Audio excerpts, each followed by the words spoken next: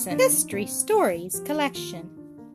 Andrew Jackson was born of Scotch-Irish parents who had emigrated from Ireland to South Carolina.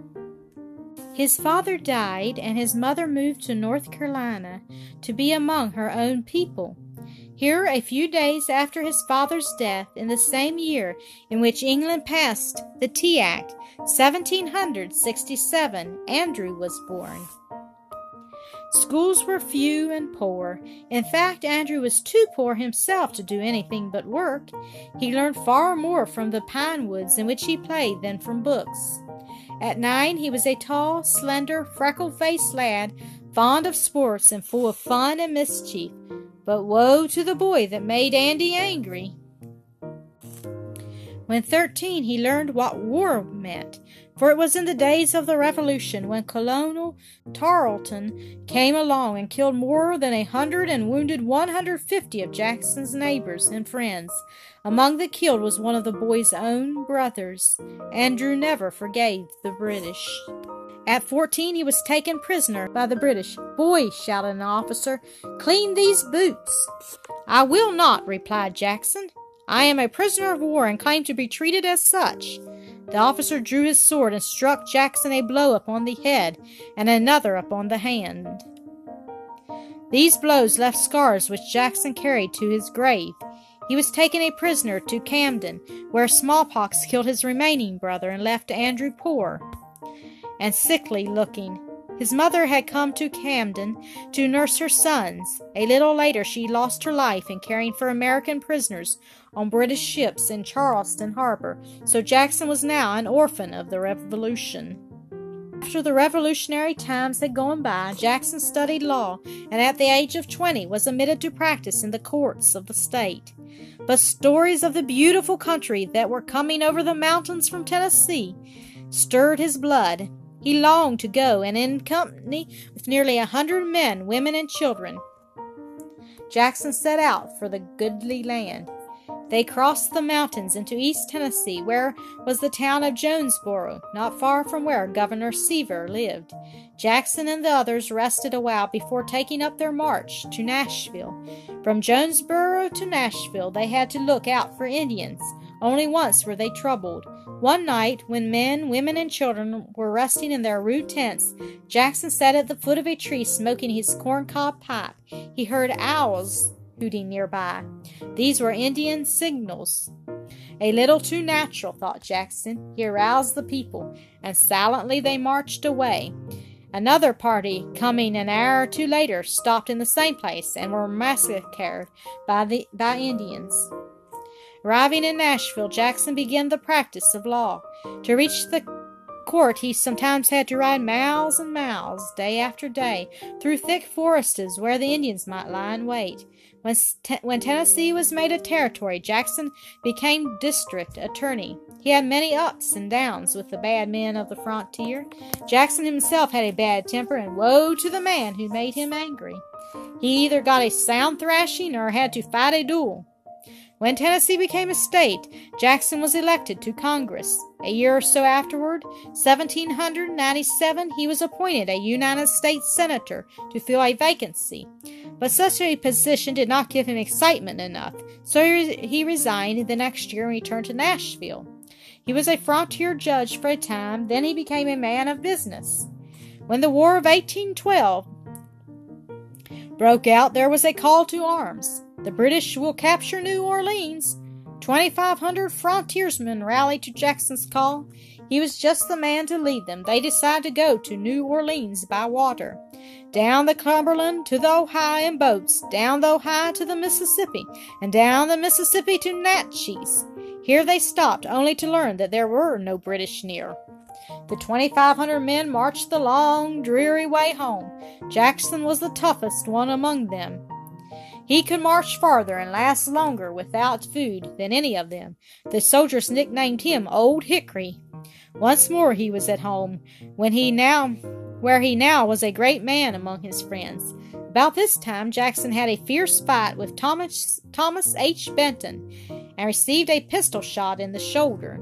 Before he was again well, the people who suffered from the Fort Mims massacre were calling loudly for help. Tecumseh stirred up the Creeks to murder 500 men, women, and children at this fort in Alabama. 2,500 men answered Jackson's call. They marched south through a barren country. Food was scarce. His army, almost starved, threatened to go home.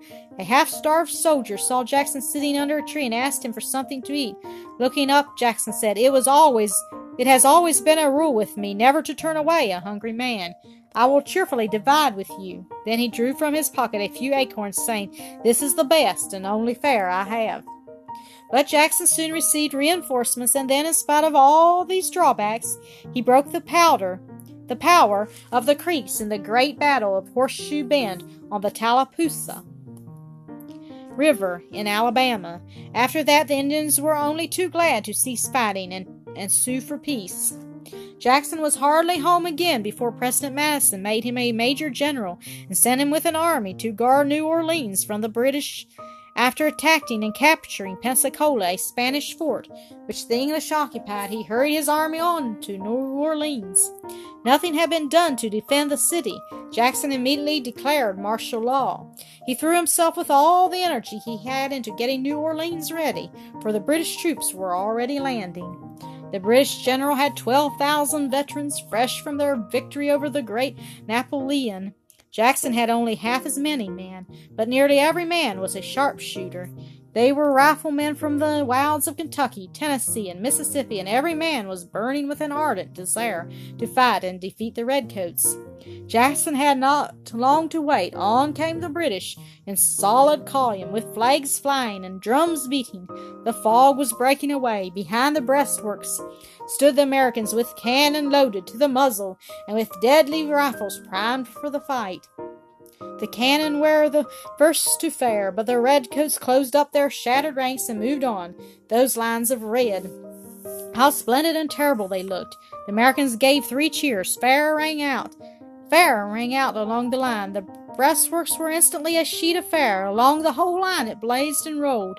No human being could face that fire. The British soldiers broke and fled. Once more they rallied, led by General Pakenham, a relative of the great Duke of Wellington. But who could withstand that fire? Pakenham was slain, and again his troops fled. The battle was over. The British had lost 2,600 men, and the Americans only 21. This was won after peace had been made between England and America. A ship was then hurrying to America with the glad news. Everywhere the people rejoiced greatly over the victory of New Orleans. Jackson was a great hero, and wherever he went, crowds followed him and cried out, Long live the victor of New Orleans! For several years Jackson remained at the head of the army in the South. The Seminole War was fought, and those Indians were compelled to make peace. The people of the United States elected Jackson president in 1828 and re-elected him in 1832 by a greater majority than before, showing that he was very popular.